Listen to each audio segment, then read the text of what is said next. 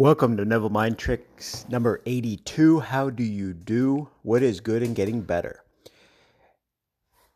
Neville Goddard puts Aldous Huxley in his place.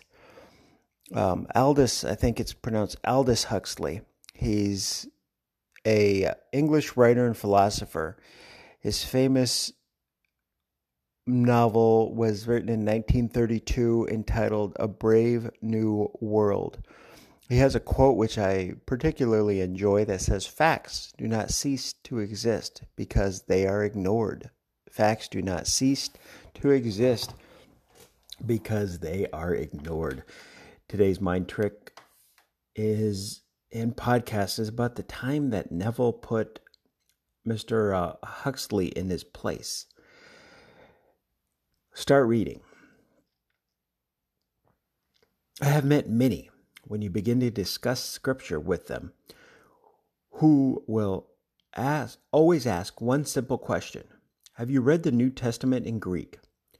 Well, my confession is always, no, I do not and cannot read Greek. Then, of course, they have that supercilious attitude. Well then, you haven't read it in Greek. Isn't that strange? This happened about 3 months ago, and I said this is one of the questions that Adolf Huxley asked me. He read it in Greek. I said to him what I said to the gentleman who asked me. Isn't it peculiar?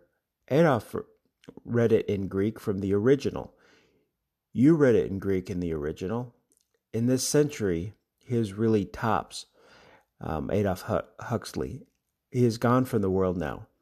I said to him, you know, Adolf, you know it in Greek, and you read it in English, yet you don't understand it. So you ask me, have I read it in Greek? No, I can't read it in Greek, but I've read it in English, and I understand it.